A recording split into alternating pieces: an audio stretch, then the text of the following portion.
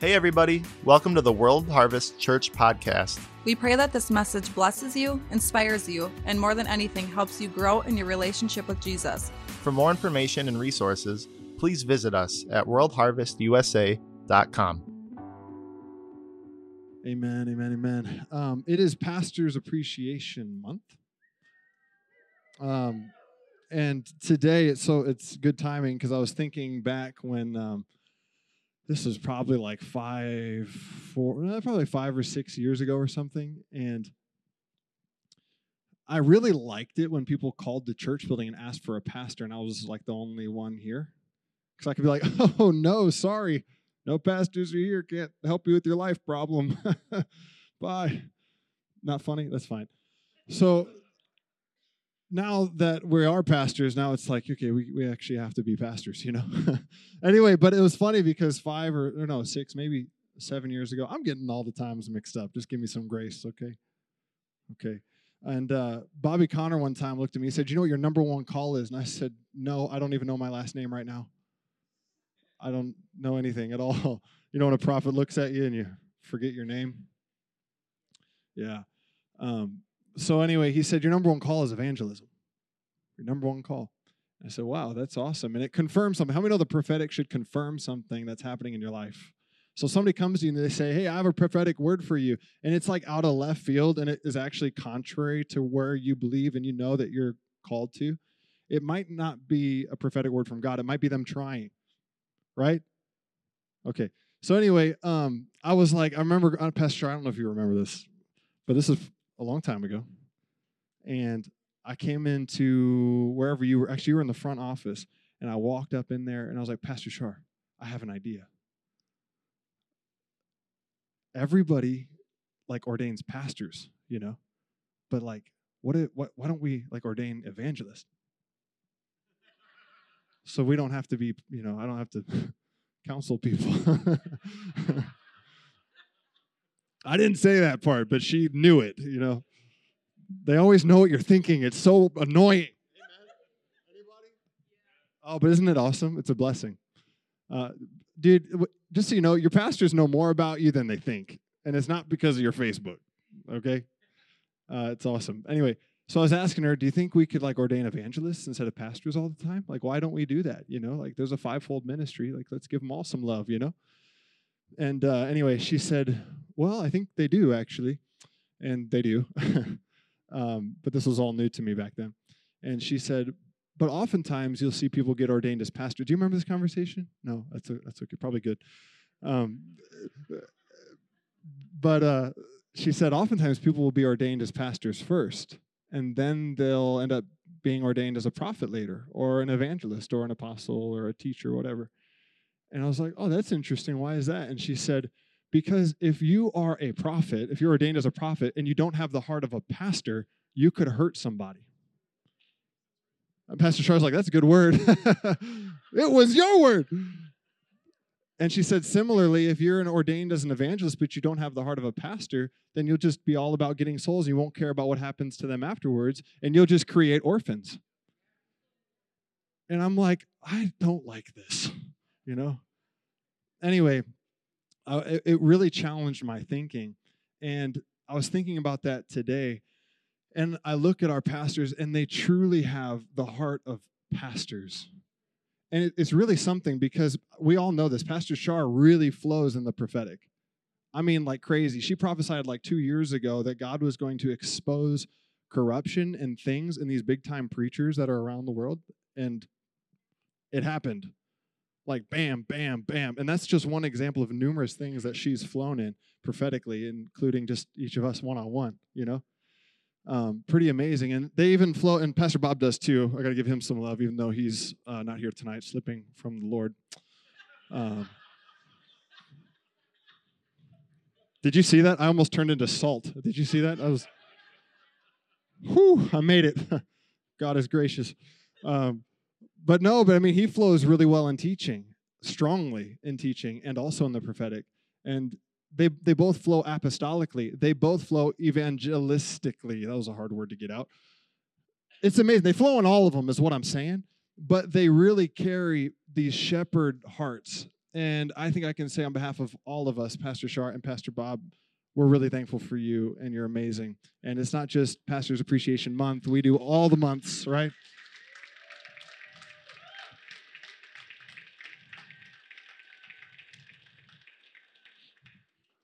So can I just be completely honest with you about something?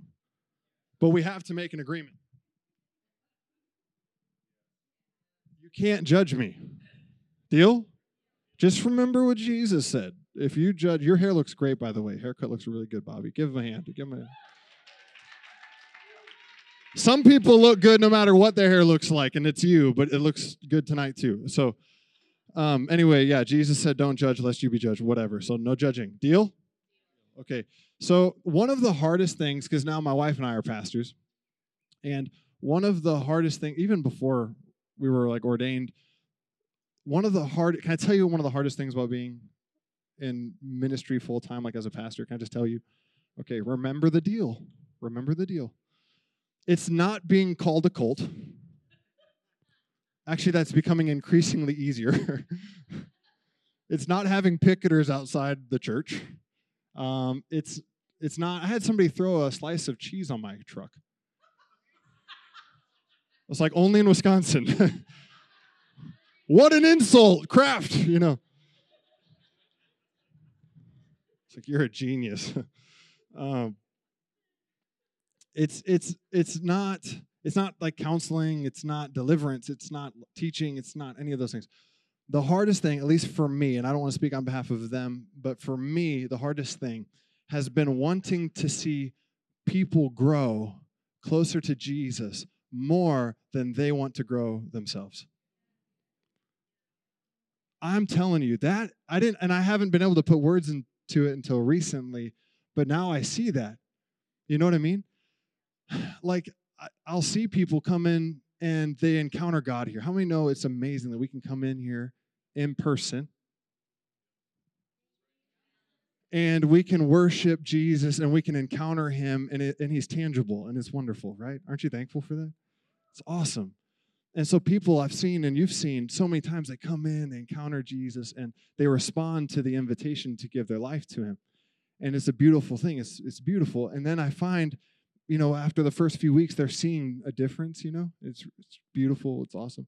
But then sometimes, like after a month or two, they begin to get a little distant. They begin to slowly not come as often, and they don't come to cell as frequently, and they don't quite respond to text messages as much. And I think, gosh, I wonder what's going on, And as I try to get together with them, if I get the chance, I'll oftentimes ask, and I ask everybody that I get together with, all my friends and people in cell and everything, I'll be like, so how's your prayer life? And I have heard for every single person that has been drifting from God, there's been a common denominator in that area, and it's been non-existent. Isn't that something? Now, last time I preached, I don't remember when it was on a Saturday night, but I was preaching on how to live a life of fire, and I said there were 4 things. It's not an exhaustive list. There's plenty of things we could put in there, but there were 4 things that God was burning in my heart that we need to do in order to live a life of fire of the Holy Spirit, or live a life of fruit. Does anybody remember what that one thing was? We only got through the first point that night, but it was really good. And it was what? It was to die to yourself. Does anybody remember that? Well, thank you for remembering. But it was amazing because we were talking about the importance of dying to yourself. And Luke, I think it's chapter 9, don't quote me on this, but Jesus said, if anybody wants to follow after me, let him deny himself. Notice he didn't say let him deny the government of the region. He didn't say let them deny people who believe differently than you. He didn't say let them deny the devil. Isn't that interesting? He said, if anybody should follow after me, let him deny himself. He said, let him deny himself, but he didn't stop there, right? What else did he say? Let him pick up his cross daily. I checked every English translation I could find. And every single one that I could find had the word daily in there. Let him pick up his cross daily and follow me. And so we talked about picking up your cross daily, and all that means is simply to die to yourself. And I presented the invitation, if you want to die to yourself, come up front and you just communicate to Jesus what that looks like for you. And those of you that were here, you remember, I think all of us came up front, right? And it was awesome. But I failed to mention that does need to be a daily practice. Not just after a sermon, not just at a church service, but in our secret place with the Lord every morning, every night, every afternoon. Are you with me? So that was just the first thing, and I've had it burning in my heart to get to the second thing, but I haven't preached in a while, and I was like, oh, maybe God will change the direction. Maybe we'll just go somewhere different, No, we're not. We're going to hit number 2 tonight. And I'm excited because it has literally been the pulse of the church ever since then. Are you ever encouraged when you're hearing God right? Yeah, well, I was and I am, so hallelujah. Grab your Bible, if you would, please, and hold it up. Oh, my goodness, look at these Bibles. So good. We got some phones. That's what I'm talking about. Look at their Bible. Look at your neighbor and say, my Bible's way cooler than yours, man. Look back and say, quit judging me like that. My Bible's cooler than yours. No, hold them up. Say, this is my Bible. It is more important than anything on the planet. It is more nutritious than any meal. It is more necessary than the very air that I breathe. Go to Luke chapter 9 with me, if you would, please. Janae, I'm glad that you didn't tell us what you're doing for offering because we were in sync. So that's pretty awesome. Luke chapter, what did I say? I was joking. Go to 7. Gotcha. You guys mind if I get a water break quick?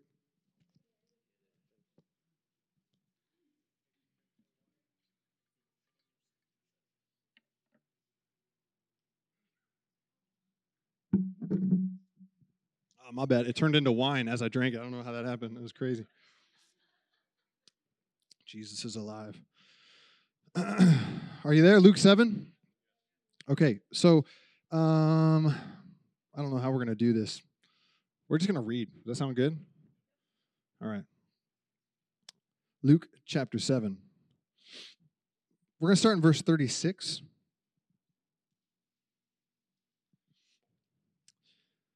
Okay, then one of the Pharisees asked him, who's him? Bingo. Well, then one of the Pharisees asked him to eat with him. And he went to the Pharisee's house and sat down to eat. Fun fact, when we invite Jesus, how many know he comes? Isn't that awesome? Say this. Say, when I invite Jesus, he's faithful to come. Now, if we could just dim the lights for a moment, there's a few things contextually that I think are important here.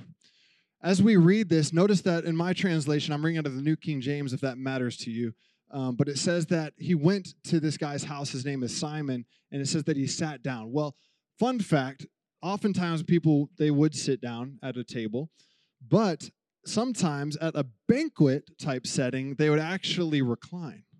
And if you look at this word sit, just so you know, this word actually means to recline, okay? Now, why am I telling you this? Because when Bobby Conner was speaking one time, he said, when you read the Bible, he said, picture the scene. He said, when you read the Bible, put yourself in the story. What did it look like? What time of day was it? What do you think the temperature was? Was there a smell that was present in the place? Were they inside? Were they outside? Are you with me? So this is why I'm trying to give this to you, okay? Now, I got a picture I'd like to show you. This is what it actually looked like when they were eating at this table. They were reclining. Oftentimes, they would recline on their left arm so they could grab with their right hand and grab food off the table because they didn't have forks or spoons. That wasn't until several years later. So they would go like this and eat. And if they wanted to talk to the person next to them, they would lean back like this and talk to them, or they would lean forward and talk to the person next to them. Isn't that interesting? Does anybody have a table like that? No? Does anybody want to? But they would make these little couches, and it would be nice and comfy and all that. And anyway, but this is important, and you'll see why in a moment, because they're sitting at the table, but where are their feet? They're pointed outwardly, right? Doesn't that make sense? Remember when Jesus washed the feet of his disciples? Doesn't that make sense now? Like how easy that would have been? Okay, let's keep reading. And behold, a woman in the city who was a sinner, when she knew that Jesus sat at the table in the Pharisee's house, brought an alabaster flask of fragrant oil. Say alabaster flask. And say fragrant oil. Isn't it interesting that Luke had to note that she was a she was a sinner? Isn't that interesting? As if everybody else in the room was not.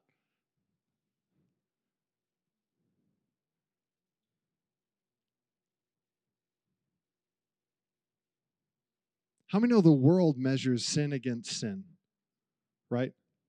So like if you steal batteries from Dollar General, or if you kill somebody in the world, if you had to be locked in a room with somebody, who would you pick? The battery guy, right? Right? If you had to say who deserves a more severe crime, who would you pick? The battery guy, the guy that stole the battery, right? I say that because I stole batteries from a Dollar General when I was a kid. It's like always my reference. I don't know. I repented. No more judging me. No, I used them. I repented long after.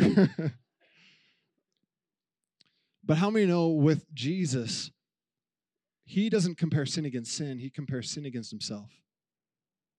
Isn't that amazing? I'm so thankful for the blood of Jesus, aren't you? Listen, man, just in case anybody needs to hear this, whether you stole batteries or you stole something, or whether maybe you have served time in prison, to man might judge you differently, but God looks at you the same way as he looks at me and everybody else. And if you're washed in the blood of Jesus, guess what he sees? He sees righteousness. You have been justified. Isn't that awesome? Oh, I'm so thankful for the blood of Jesus.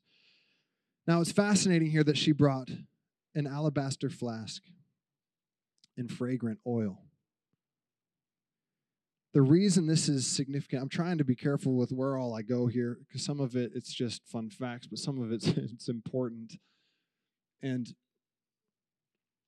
I'll say this, alabaster isn't mentioned a lot in Scripture. It's not mentioned a lot. But the times that it is mentioned, I think are significant. Okay? So in the Old Testament, alabaster is mentioned in 1 Chronicles chapter 29, verse 2. Okay? You don't have to write it down. You have to turn there. But this is when David, he was getting close to the end of his days, King David, and his son was going to build the temple for the Lord. Now, what was the temple? What was the temple? What was it for? It was for worship. It was the place that the presence of God would dwell, yes? Now, it's interesting, those of you that have read in the Old Testament, how intricately designed was this temple? Oh, man, to the finest detail, right? The temple was crafted by master craftsmen, right? And so David, in that 1 Chronicles chapter 29, verse 1 and 2, he's like, hey, my son really doesn't know what he's doing. Thanks, Dad. But don't worry, I bought all of the materials for the construction. We've got it all. We've got all the gold that we're going to need. We've got all the silver that we're going to need. We got some alabaster. Interesting. Alabaster was one of the materials used in the temple, Solomon's temple. It wasn't Solomon's, it was God's, right? But Solomon built it for God, okay? Now, for those of you who are unfamiliar with this, the temple was literally like, how many know God always wanted us to be a kingdom of priests, right? In Exodus chapter 19, I think it's verse 6, he says, I want all of you to be a kingdom of priests, and I will make you a holy nation, right? And even if you were to go even further back, like in the garden, how many know before sin entered man, they walked in the cool of the day with God? And it was perfect. Their relationship had not been adulterated at all. It was awesome. Fully vulnerable. It was just wonderful, right?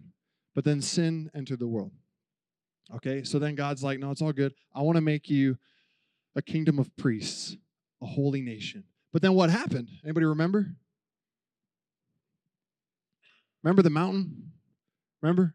There was thunder. There was lightning. It was freaky. And all the Israelites were like, nah, I'm good. Right? They said, Moses, you talk to him. You talk to him. We'll do whatever you say, but we're not doing that. No way. Too scary. Right? How many know they missed out? They missed out. So that's why we had the tabernacle. And who was able to enter the tabernacle? The priests, right? The priests. Say the priests. So this was originally supposed to be all of us, right? So they were supposed to be able to enter in, and they had a lot of things that they were supposed to do, right? Offer up sacrifices, take care of the bread, make sure the lamp's burning. And the very last station in the in the tabernacle was the Ark of the Covenant at the very back of the room. And there was a veil that concealed it. And the high priest could only enter into the very presence of God, because see, the Ark of the Covenant was where God dwelt, right? But the high priest could only go in there how many times a year? Just once. How many know we can go in every day? Aren't you thankful for that? Whew, I know I am. But in front of the veil stood the what? The altar of incense. Now here's what's fascinating. Do you have that picture, sir? Check out this altar of incense. They would actually take the coals or the fire, say fire. They would take the fire from where they burnt the offerings, and they would put it in the altar of incense, and they would burn a fragrant oil up to God. Now, how often did they have to do this? Every morning and every night. Say every morning and every night. Is this boring so far? Don't worry, we're going to get somewhere with it, I promise, okay? So every morning and every night, the priest would show up and he would burn with fire a fragrant mixture that would lift up to God. And he liked it. He really liked it. It would be a sweet aroma. It was pleasant to him. Now, incense is symbolic of what?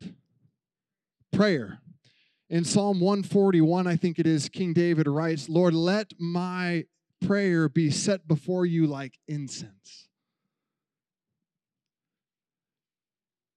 In Revelation chapter 5, John writes, he has this vision and he sees 24 elders and 4 creatures bowing before the Lord with these golden bowls full of this oil, or this fragrant oil. And you know what it is? It says that it's the prayers of the saints. So somehow, listen, y'all, when we boil water, what happens to it? It turns into steam. That's pretty crazy, right? Think about that. Prove God's existence, right? I mean, that's insane. You boil water and it turns into steam. Well, did you know, my friend, that when we pray, it somehow transforms into an aroma to God?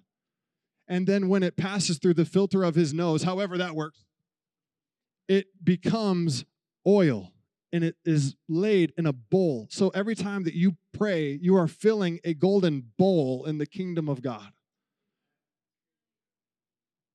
Isn't that something?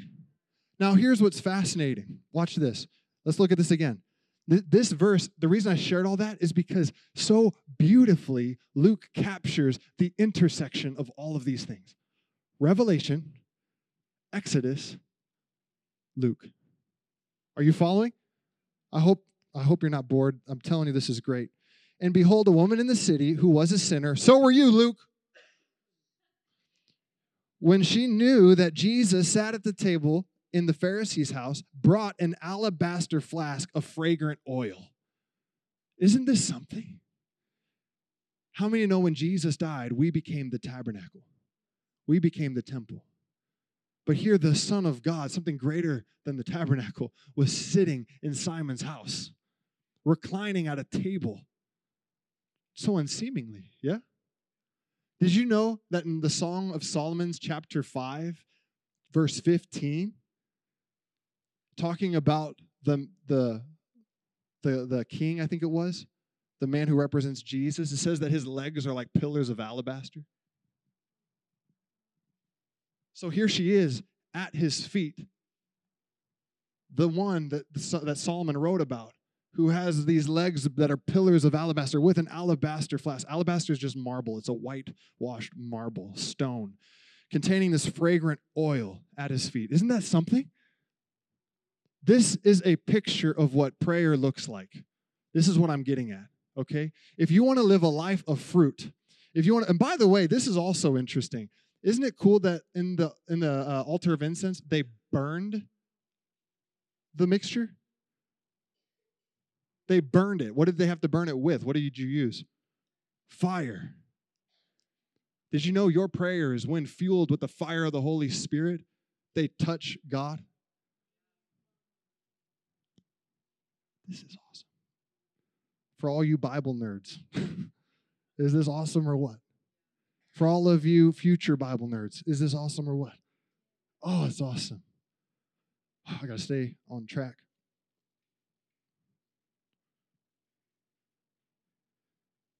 So she stood there at his feet behind him, weeping. Isn't that fascinating? He hadn't said a word to her yet. But there she stood behind him, weeping. And she began to wash his feet with her tears. Now, before I continue to read this, just so you know,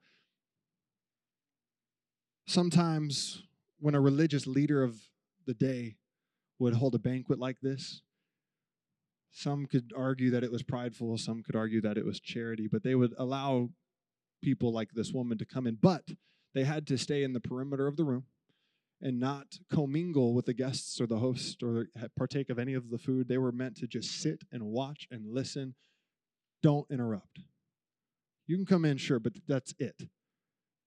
She is breaking protocol here. Isn't she? So here she is. She's weeping, and she began to wash his feet with her tears and wiped them with the hair of her head, and she kissed his feet and anointed them with the fragrant oil. How many know at first she stood, but eventually she was on the ground?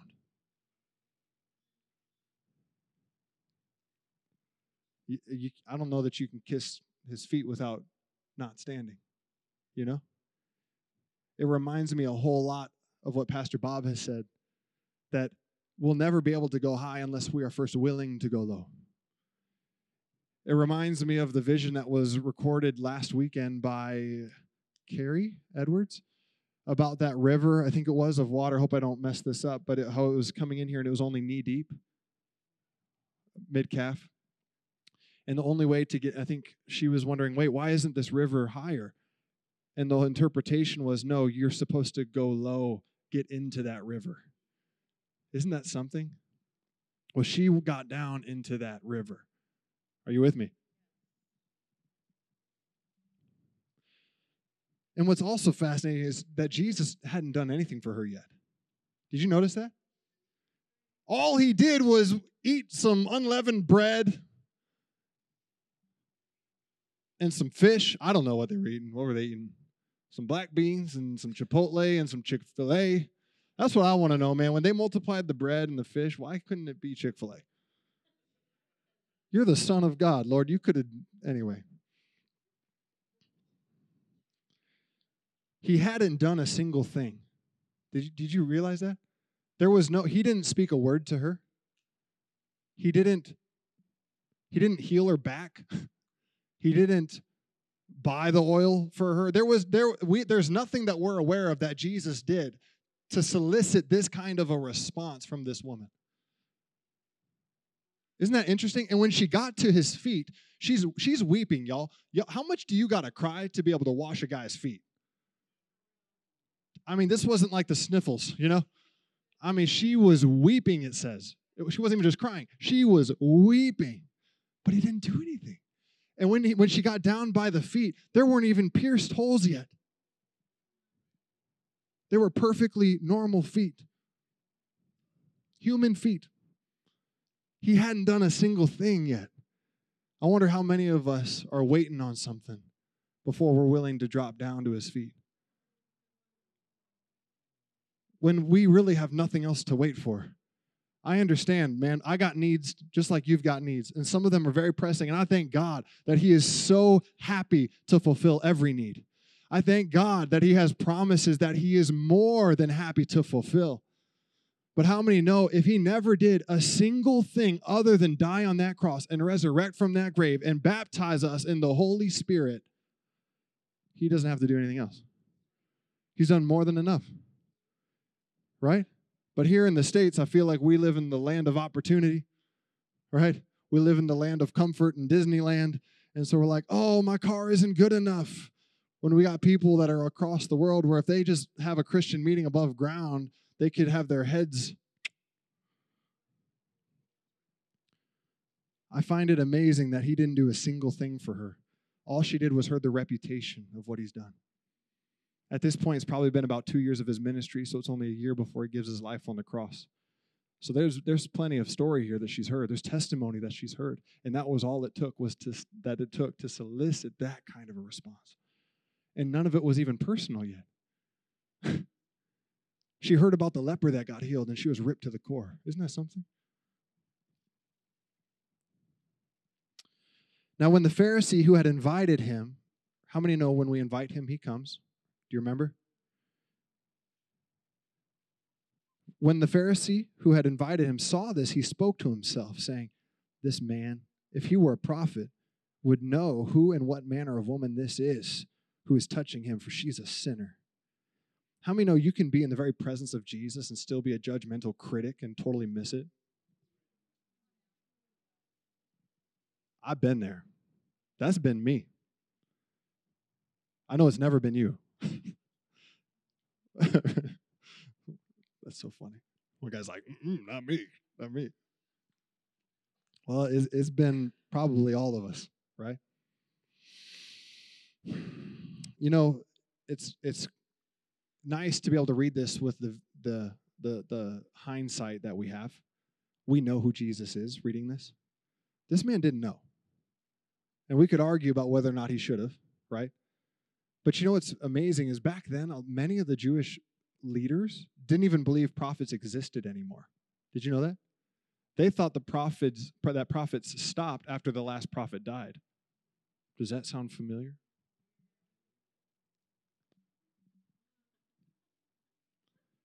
Interesting. The religious leaders of the time didn't think prophets existed anymore. They thought that they were done after the last prophet died. Who was the last prophet? Malachi. So after Malachi died, they're like, oh, there's no more prophets. I'm not going to go there anymore. We're just going to leave that where it is. But he must have had some honor in his heart if he regarded him as a prophet, even potentially. Do you see? So, I mean, yeah, this guy was obviously the villain of the story, but he was well-meaning. He invited him over, put his reputation on the line. He thought that he could be a prophet. He was inquisitive. Yeah? But he still missed it.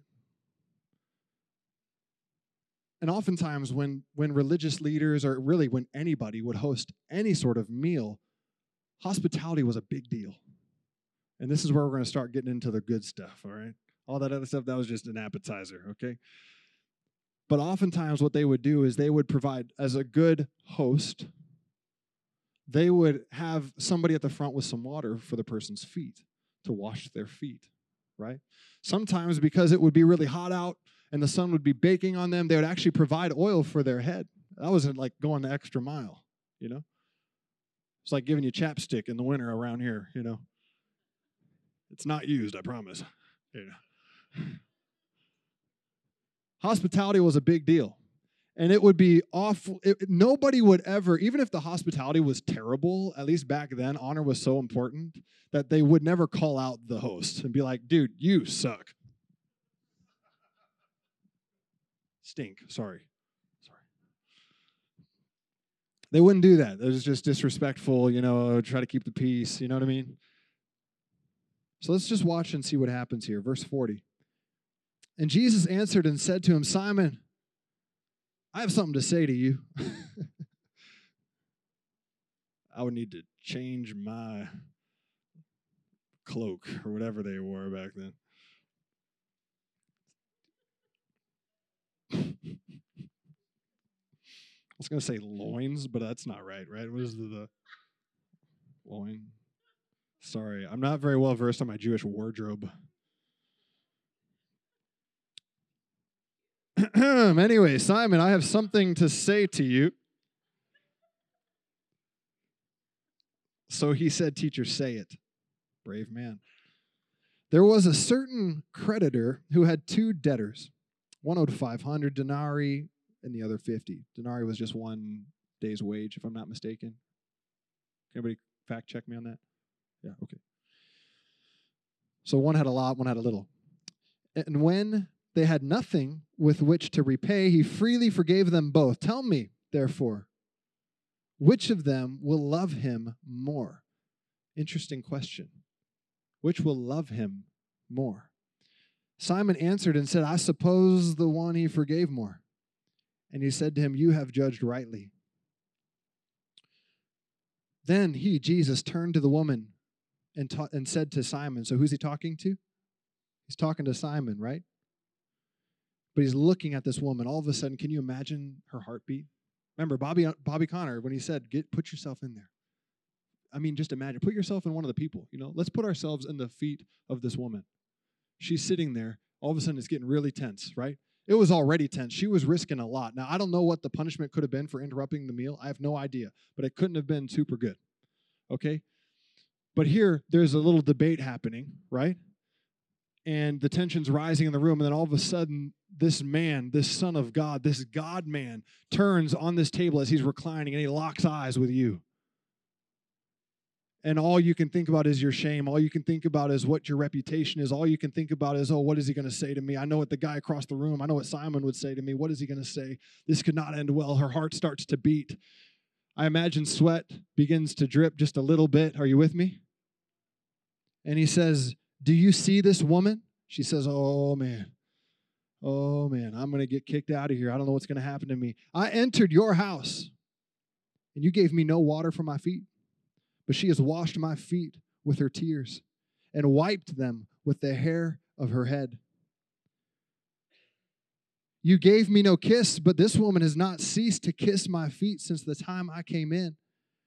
You did not anoint my head with oil, but this woman has anointed my feet with fragrant oil. Therefore I say to you, her sins, which are many, are forgiven, for she loved much. But to whom little is forgiven, the same loves little. He's calling out this man's hospitality. Can I just tell you one of my main points here? It's taken a long time to get here, but I pray that it's worth it, and I pray that you catch this. It is one thing to invite him in the room and to have him come.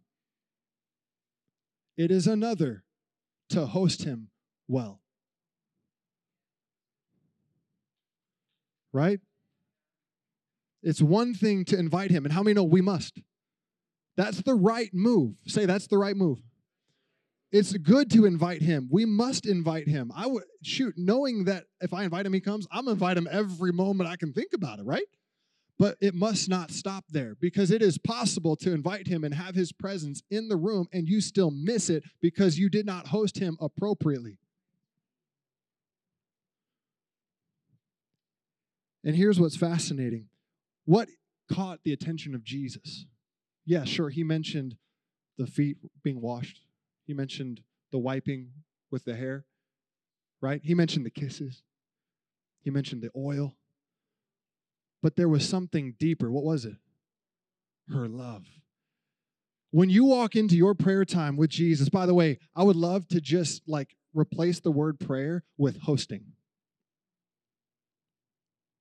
When you're hosting Jesus, when you walk into your prayer time, you walk into your meeting room and you shut the door. It's good to lift your hands. It's good to dance. It's good to sing. It's good to bow. It's good to lay prostrate before the Lord. It's good to do all of those things. But how many know all of those things must come from a root place of love? So if I'm doing all of the things but not having love, I'm missing it. In Isaiah chapter 1, I think it is. I believe it's Isaiah chapter 1. It's in the very beginning of Isaiah. The Lord actually says to Israel, your incense is annoying to me. I don't want it. But that's interesting because he commanded it earlier. But he's like, no, I don't even want it. And then if you keep reading in that chapter, eventually he says, just turn from your wickedness. Turn from your sin. Get your life right. Get your heart right. I want your heart more than I want your incense. I feel like the Lord wants to say tonight, I want your heart more than your best effort. Have you ever gone into prayer and you were working really hard? Come on, man. You were jumping through the gymnastics. You were doing your thing. You know what I'm saying? And then you walk out and you're like, nothing happened. Anybody? Yeah, it's all of us. It's all of us. I learned something. The priests, do you know what their assignment was overall in the tabernacle?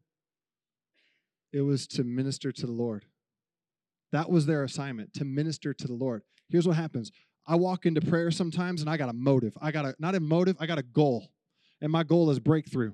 My goal is my lost family member. My goal is the flag football team that I play with, right? My goal is financial breakthrough, right? We have goals, yes? Or do y'all not pray with goals? Okay, so we walk into prayer time and we have these goals and it's really good and everything. And sometimes my goal is just an encounter. I just want to encounter you, Jesus. That's my goal. I just want to encounter you. And so I'm in there and I'm like petitioning for this encounter with Jesus. And then when it doesn't happen, or when I don't get the revelation that I need, or when I don't get that fresh wind that I'm praying for, I walk out and guess what I feel? Discouraged. I feel bummed. I feel disappointed. And I start to question, I don't know if prayer works, man. You know? But here's the thing. If what I get from God is my goal, then it is very likely that I will leave discouraged. Yes? But if what I give to God is my goal, then I will leave 100% successful every time. So if I go into my time with the Lord and it's my mission, my one mission, yes, there's a million things. I got 99 problems, but my God ain't one. Anybody? Hello. I got all these things I've been praying for. But if I just lay those aside, if I surrender them, if I lay them aside and I go to him and my goal is like, God, yeah, I got all these things. I just love you. I just love you. You are incredible. There is no one like you in all the earth. I adore you. You truly are the bright and morning star. You are the Lion of Judah in whom I find refuge. You are the Lamb of God that was slain for me in my brokenness, yet you loved me and you came for me and you picked me up and you pulled me up out of the miry clay and you set my feet on solid ground. You put that new song in my mouth and I adore you for that, Jesus. Do you see? I go in and I'm just worshiping and maybe I run out of a vocabulary because this is new for me. It's my heart. And I'm just like, I don't know what to say, but I'm here and I love you. When that becomes my goal, when I leave my prayer room, as long as I worshiped, then I won't be discouraged. You want to erase discouragement from your prayer life? Change your goal. If you want to never leave your prayer time with your head sagging, keep it up and just worship.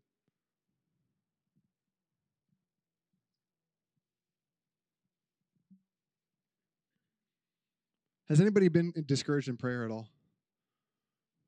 Okay. How about this week? Can we have some transparency? Anybody been discouraged in that this week? Thank you. Thank you. Thank you. Thank you. Thank you. This is your answer. Who's felt attacked this week? Yeah, buddy.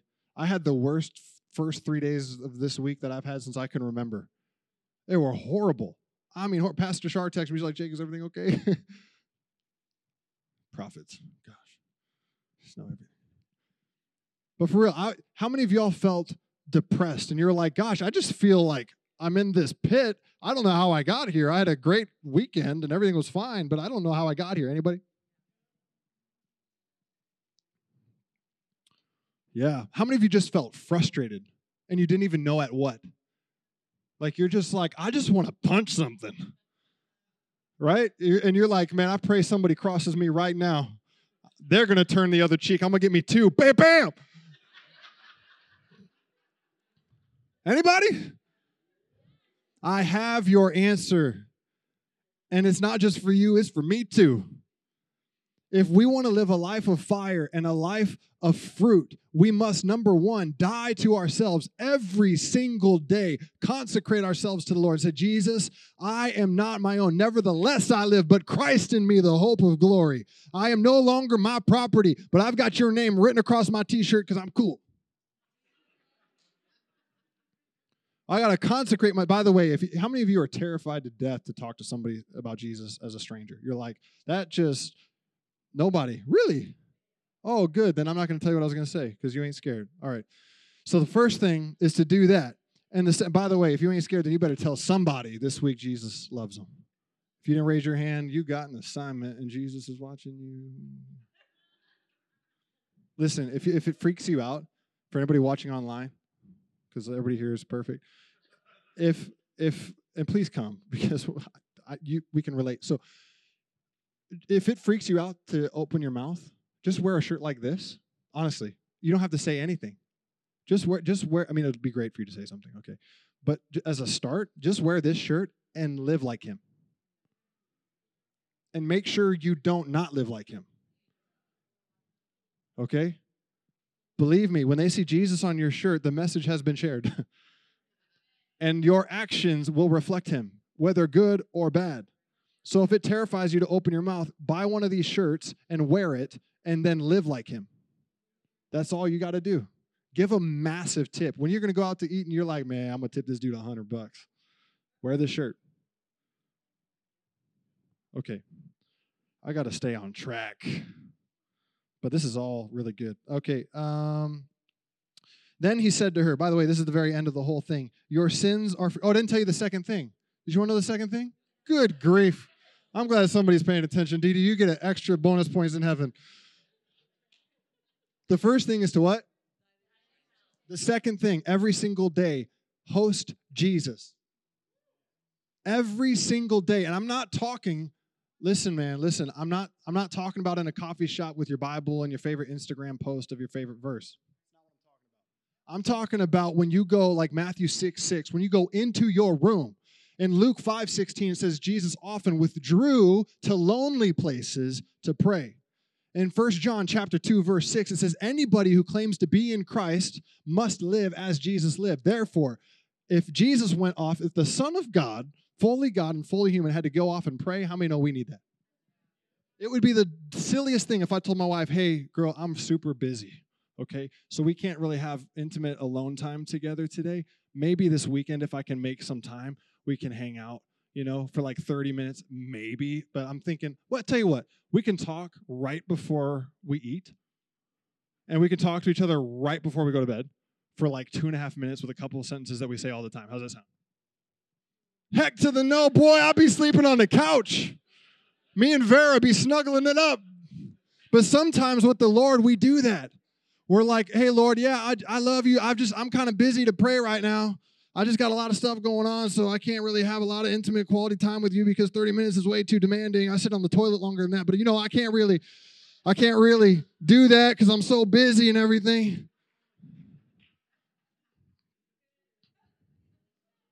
Come on, man.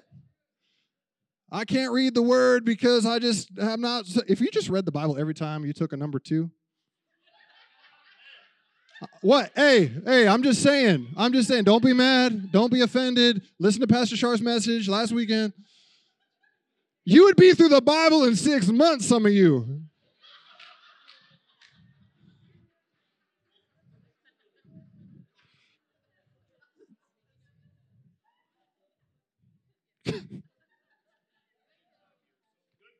Thank you.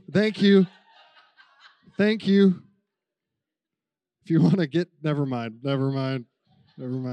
Is it true, though? Is it true? you held up your phone, ma'am, about your Bible. We all could do it. If you need to figure out how to download the Bible on your phone, talk to a millennial. We'll help you, okay? But get the Bible on your phone, read it every day, whatever. Okay, but first thing, die every day. Second thing, host Jesus every day, okay? There's so much I want to say about this, but I'm out of time. Okay, but he said to her, your sins are forgiven. It's a beautiful thing. And those who sat at the table with him began to say to themselves, who is this who even forgives sins? Then he said to the woman, your faith has saved you. Go in peace. How many know if you want to go in peace, you got to go from peace? That just came out of my mouth. That was awesome. I think I will. I'm going to get a tattoo, Bonnie. It's going to say, if you want to go in peace, go from peace. But you can only go from peace if you host him. Right? He's the Prince of Peace. Isn't it fascinating that he said that to her? Go in peace. It was peace telling her to go with him in a way. Isn't that something? Wow. Thanks, God. Okay, can I show you one more example? I know we're out of time almost. Y'all okay? All right, I know you're just so bored right now. Yeah, my man, we got time. We got time? Okay, this is in the same book, written by the same author, written about the same Jesus, okay? This is in Luke chapter 10, just a few pages over. This is fascinating. Pastor Shar has never read this in her life, so I'm glad to be able to share this with her. This is verse 38 through 42. This is about Mary and Martha. Okay, now laugh. Go ahead. Get it out of your system. Okay? I think she's preached on this 27 times. I counted. And I'm so glad because there's a lot of revelation in this. Now it happened, as they went, he entered a certain village, and a certain woman named Martha welcomed him into her house. Isn't it funny? When we invite him, he comes. Remember? Okay, but I can't stop there, right? And she had a sister called Mary, who also sat at Jesus' feet and heard his word. But Martha was distracted with much serving, and she approached him and said, Lord, do you not care that my sister has left me to serve alone? Therefore tell her to help me. And Jesus answered her and said to her, Martha, Martha, you are worried and troubled about many things, but one thing is needed, and Mary has chosen that good part, which will not be taken away from her.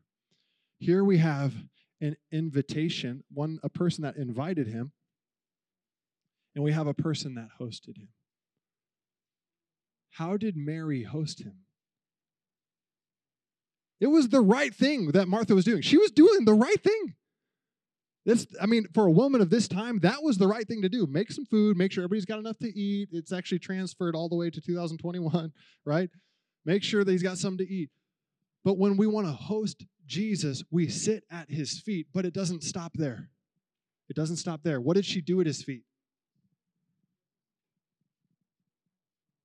How many times in prayer are we talking, and how many times are we listening?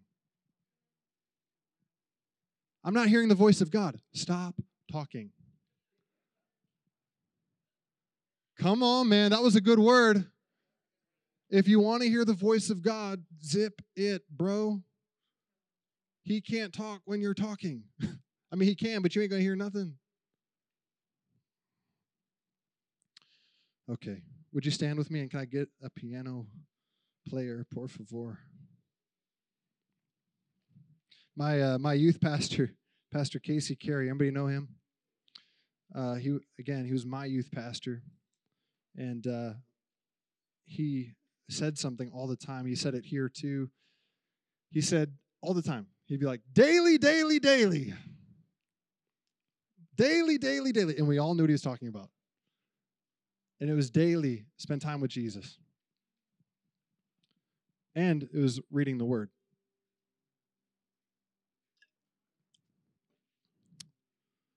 But here's the thing. Now, how many of you in here, can we have a transparent moment? We're all family, right? Some of y'all, some of y'all aren't even wearing shoes, so I know for sure we're family. Okay? Just a moment of transparency as I balance this for my first trick. That was good. How many of you guys would say that you're in a place right now in your walk with Christ that you're like, man, I feel like I don't love him like I used to. If I'm going to be honest, I feel like the affections of my heart have been hijacked by other things. And I don't even want them to be that way. And I didn't ever want them to get there. But for some reason right now, I'm craving other things. And some of them aren't even bad things. But I find myself when I get home late at night, I just want to binge on Instagram. And I used to want to go hit the prayer room. Am I talking to anybody? Raise your hand if I'm talking to you. Where you're like, man, when I really want to relax, I used to go and read my Bible, but now I just spend time watching Netflix and I binge that. Is there anybody in here that you're like, I feel like I want to love God more? Anybody? Anybody? Anybody? Thank you, thank you, thank you, thank you, thank you. Can I tell you something that'll set you free tonight? The way to love God more is not through your performance. It is not through your efforts. It is not through trying harder. It's not through squinting more. It's not through singing louder. It's not through reading more of the Bible. It's not even praying longer. Do you want to know? If you want to love Jesus more, if you identify in your heart, I'm loving other things more than Jesus, and I don't want it to be this way. If you want the answer, it's very simple. It's in 1 John. I think it's chapter 4. I think it's verse 19. But he says, we only love him because he first loved us. You're like, what does that mean? If you want to love Jesus more, let him love you more.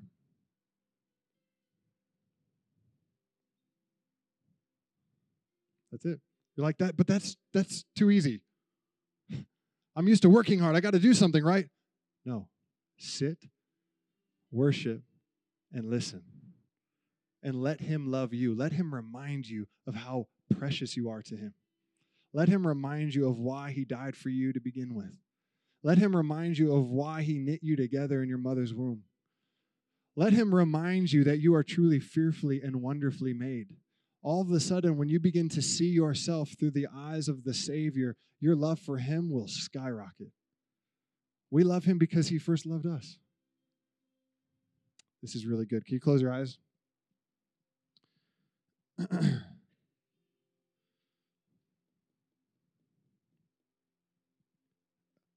With everybody's eyes closed, this is going to be a selfish question. I just want to know if I was talking to anybody. Could you raise your hand if this was for you tonight? Everybody's eyes closed. Awesome. Thank you. Thank you. You know, it helps just to know when you're hearing the voice of the Lord right, you know? Hunter, can you come up here for a second, my friend? Keep your eyes closed, y'all. Quit looking at Hunter. I know he's good looking. Stop it.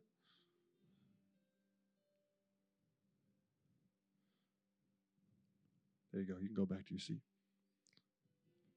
I love you, man.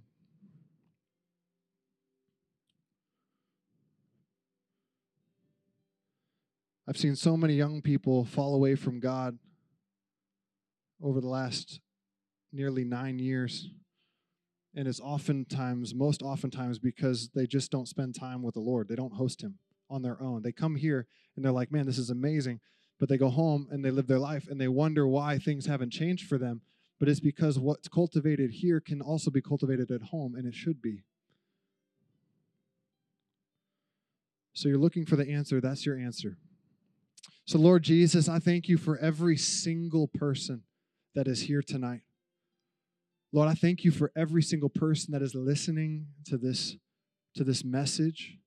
And Lord, I rebuke the voice of shame.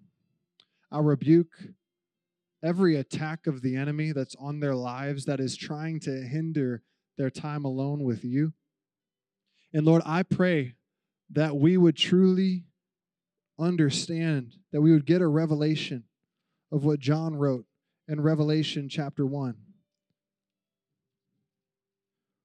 Lord, may this become a revelation in our spirits, where John wrote, to him who loved us and washed us from our sins in his own blood, and has made us kings and priests to his God and Father. To him be glory and dominion forever and ever. Lord, may this become a revelation that's burning within the hearts of every single person that's hearing this, God. I pray for an absolute transformation of cravings in this place right now. Put your hand on your heart if you would. If you need your cravings to be transformed. If you've been craving other things other than him, this is your moment. Lord, right now, I just I just bless them in Jesus' name. And Lord, I thank you right now that you are gifting them a transformation in their hearts. And Lord, I thank you for what you're doing right now. That is awesome. Just give them a moment. We'll get out of here soon. Just give them a moment.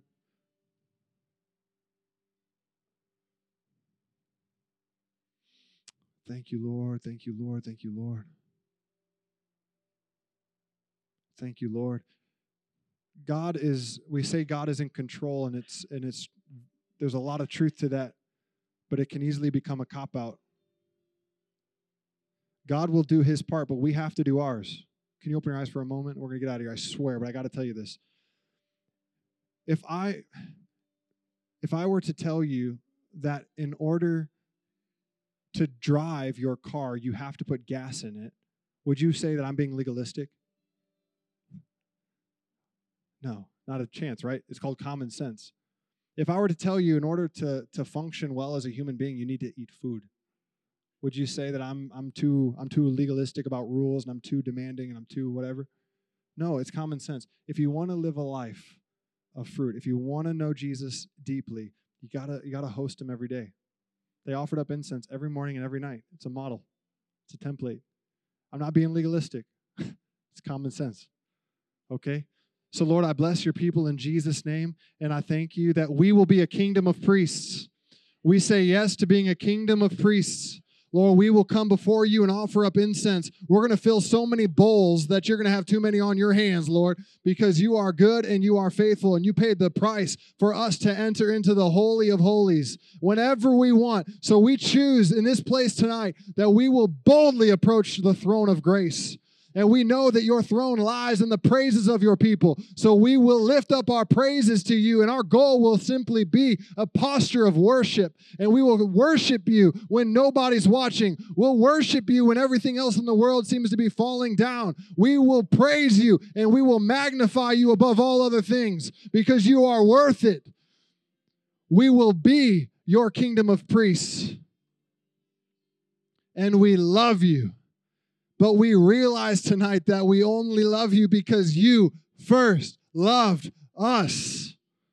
And we thank you for it in Jesus' name. And everybody said, amen. Before you leave, give somebody a huge hug or a high five or a headbutt or a hand slap or whatever you want to do. Go ahead.